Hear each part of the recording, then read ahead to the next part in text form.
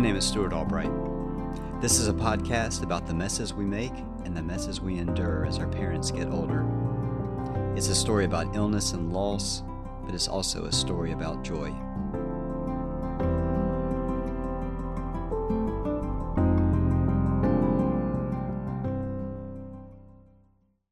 I thought Mom was going to die in the hospital, but she didn't die. Like so many things before, her body almost gave up before roaring back to life. Well, that's not exactly true. She was weaker than she was before, and her mental health was fragile at best. Throughout this podcast, I've tried to include audio clips of my mom so that you can get a sense of her voice. We've recorded a number of videos and voice notes over the years, but it does make me wonder where I need to draw the line. At what point am I violating her privacy? Mom was a larger-than-life character, and she wasn't big on hiding anything.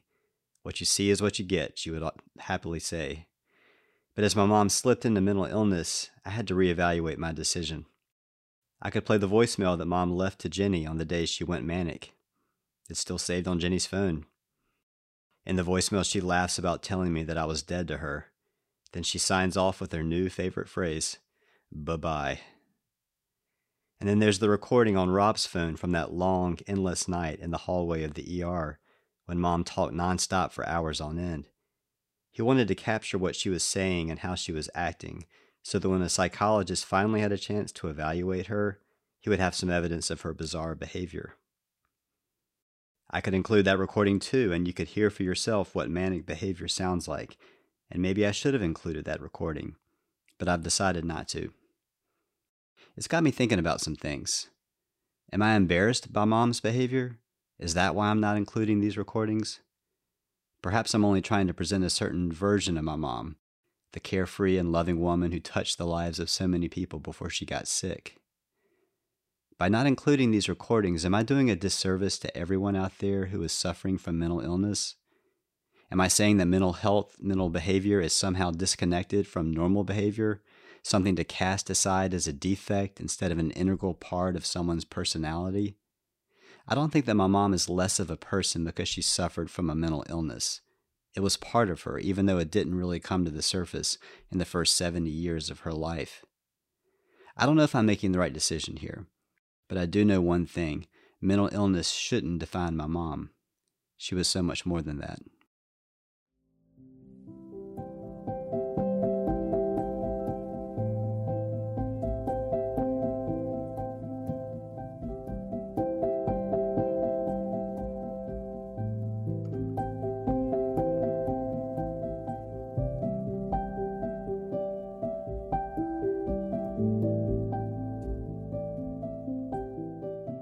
After 34 days at Duke Hospital, my mom was finally released. I brought her back to her apartment, and we set up a plan to monitor her medications every day, making sure she was taking her new psych meds in particular. I'm grateful to the psychologists at Duke who seemed to find the right mixture of medications to keep the manic behavior in check. And while Mom seemed to be back to her old self mentally, she was much weaker now. I'd spent the past month researching assisted living facilities up here in the Triangle, particularly facilities that could handle patients with mental conditions like depression, bipolar, and dementia. I wanted to cover all my bases in case Mom had another manic break. If that happened again, she wouldn't be able to live on her own anymore. Life took on a predictable rhythm for the next couple of weeks, or at least as much of a rhythm as was possible in the midst of a pandemic with both kids and I doing school from home. I'd pick up new tanks for Mom each week so that she could leave her apartment. Her portable oxygen machine was no longer an option because her lungs needed so much air now. The tanks were heavy and cumbersome, and she couldn't carry them on her own, but at least it allowed us to bring her over to our house for dinner from time to time or to watch a movie with her grandkids. But we knew Mom was on borrowed time.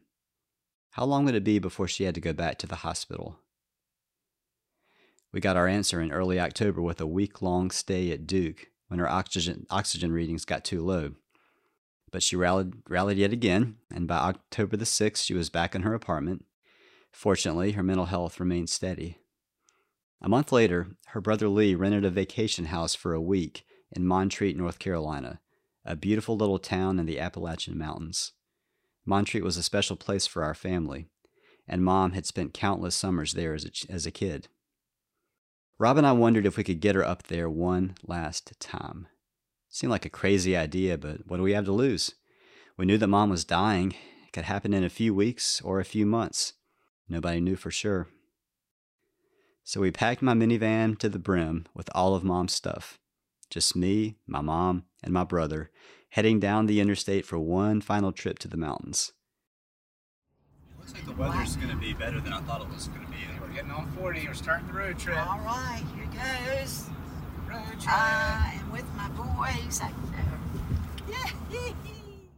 We had 12 extra tanks in the trunk of the van, and if we'd been rear-ended on that trip, we probably would have been blown to bits. Mom, what exit are we coming up on to here? Old Fart. It's Old Fart. Old Fart, Till Lee. We're in Old Fart. It's Old Fart. They'll be almost there. We told stories the whole way there, and it felt good to be with Mom. She was very much her old self, full of life, with an infectious laugh that I don't ever want to forget. Yay, I never thought I would see the gate again. Yay! We made it! We gotta take it. The trip could have been a disaster, but it wasn't a disaster. Mom's brother Lee took her out in his convertible with the top down, and they drove through the winding mountain roads at night, looking at the bright stars twinkling in the sky. And while Mom stayed with her brother Lee, Rob and I got to hike along the familiar paths of our childhood. We climbed Lookout Mountain and found the spot halfway up the trail where our grandmother used to come when she was a little girl, almost a century ago, and hopped the train with her older sister into Asheville. The autumn leaves were at the peak of their colors. I was hanging out with my best friend, and we were at peace. And on the drive home the next day, Mom was at peace as well. The trip was good for all of us. We knew that things were about to get harder, but for now, I could appreciate the fact that my mom was still alive, my brother was by my side, and life, while unpredictable and fleeting, could be filled with incredible beauty. Got your name on it. Nanny is the ornament keeper, and the boys are the ornament placers. Looking good, guys. Handmade. What a great one for Montree. Look. After that trip to the mountains, I think Mom would have been okay with dying. I think Rob and I would have been okay with it too. In the Hollywood version of our mother's life, she returns to her apartment and we tuck her into bed, where she falls into a peaceful sleep and never wakes up. Instead, like most nights, she slept fitfully and woke up to another day with a cannula permanently attached to her nose. The next couple of months were a grind of phone calls to make sure Mom took her meds every morning and night, medical appointments, online school with my kids, trips to the tank warehouse every week. I was really starting to hate those tanks. Another week-long stay at the hospital right before Christmas. There's something incredibly depressing about a fake, drooping Christmas tree on the hallway of an intensive care unit. Phone calls late into the night in which my brother and our wives tried to decide when to move Mom out of her apartment, when to call in hospice, when to tell Mom that she was probably going to die soon. Once, in the middle of the night, Mom tripped on her oxygen cord and fell. She couldn't get up, so she had to call 911 for help. By the time I got to her, she was bruised but already back in bed. Mom had trouble sleeping at night, so we met with a sleep doctor who couldn't really help. The only thing I remember about that day was leaving the appointment and turning on the radio to find out that an angry mob had stormed the Capitol building in an effort to overthrow the presidential election. It was January the 6th, 2021. We were in the middle of a pandemic, my mother was dying, and the world seemed to be falling apart.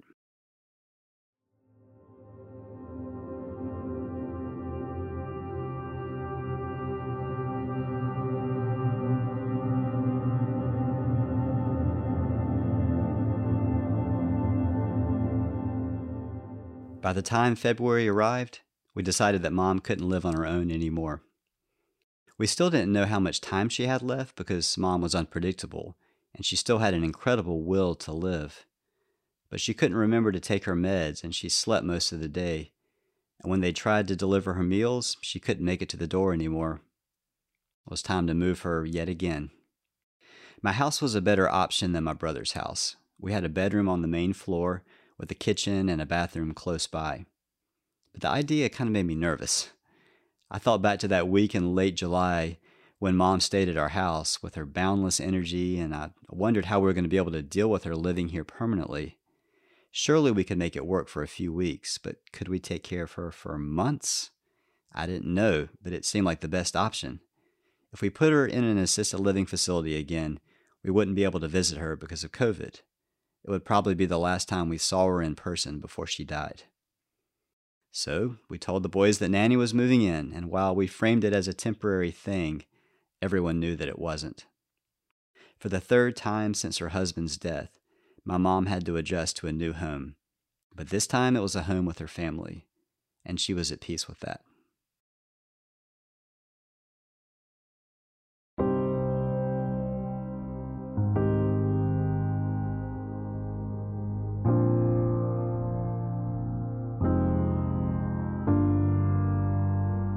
The Mess Podcast was written and edited by me, Stuart Albright, with grateful assistance from Robert Albright, Molly Albright, and Jenny Albright. Technical support and resources were provided by the Jordan Innovation Lab.